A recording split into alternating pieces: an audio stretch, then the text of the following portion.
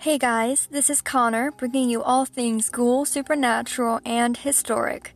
This podcast will mainly discuss incidents in history that are rumored still to this day to have a supernatural aspect to the story, along with fun legends and their origins that brought them to life, while discussing the levels of fear used in these stories and why they truly scare us.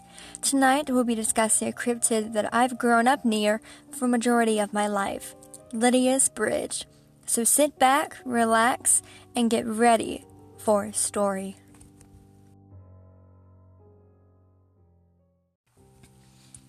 It's a rainy night in Jamestown, North Carolina, and you drive past an overgrown underpass when you see a young woman in a white evening dress. She's waving frantically, and you slow down to pull up next to her. Unlocking the doors, she climbs in the back seat and flashes you a smile. "Thank you so much. I'm Lydia." She explains how she was just at a dance with her friends, and now she's trying to get home. You agree to take her home, seeing as the address she provides isn't too far. You try to talk to her, ask her why she didn't have a ride already planned, but when you glance at her in the rearview mirror, she looks distracted. You arrive, and you turn to tell Lydia she's home, only to find that Lydia is no longer in the car. Confused, you head to the little house.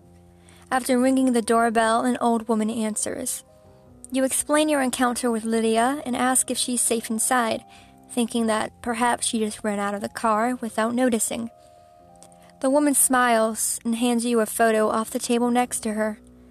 In the frame is Lydia, smiling up at you. "Lydia's my daughter. She died in a car wreck by that overpass in 1923. People often come here saying she asked them to bring her home, though I suppose she still doesn't understand what happened to her."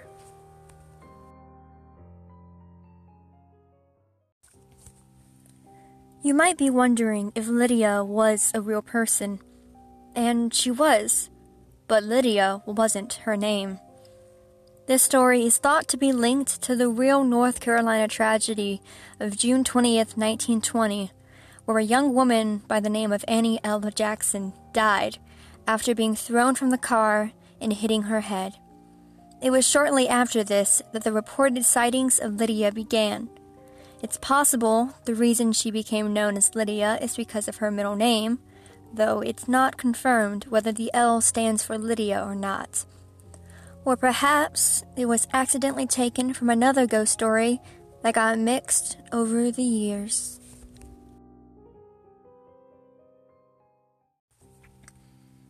It's likely you thought of a story similar to the one I just described, but I can assure you it wasn't the same. This type of lore, broadly known as White Lady, has various tales ranging from the US, Great Britain, Ireland, and more. To put it simply, the White Lady is a type of female ghost dressed in all white, reportedly seen in rural areas and associated with some local legend of tragedy. These types of stories have a long history and have been reported as far back that it outdates the invention of automobiles. Some of the older versions isn't a lady, but a religious figure. There's a 1960s version where her name is Mary. Lydia, however, has become one of the most told with the help of the internet.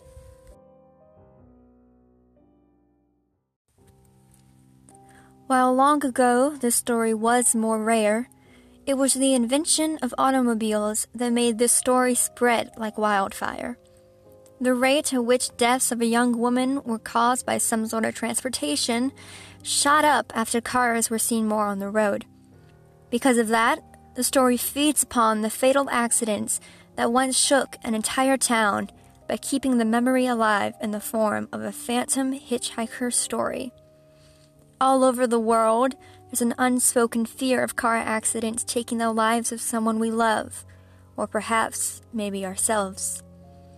In many cultures today, there's this fear of death linked to the unknown, and in some cases, the fear of entrapment can be seen as well.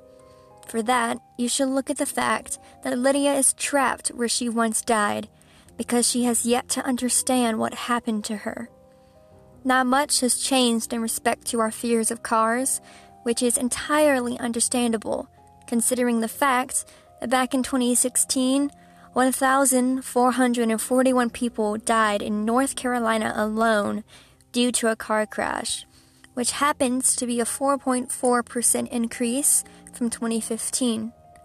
Who knows what this year's statistics will be in comparison to that?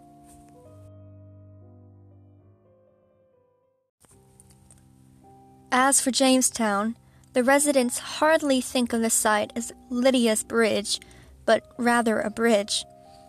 There have been those who are interested in the story, but they're mainly people outside of the town, those who don't have to live with it every day. You can find the bridge today covered in graffiti from nearby high schools looking for a late-night tag spot. It's unknown as to where the White Lady stories began, but at least for the town of Jamestown, North Carolina, they might have a face to put behind the ghost.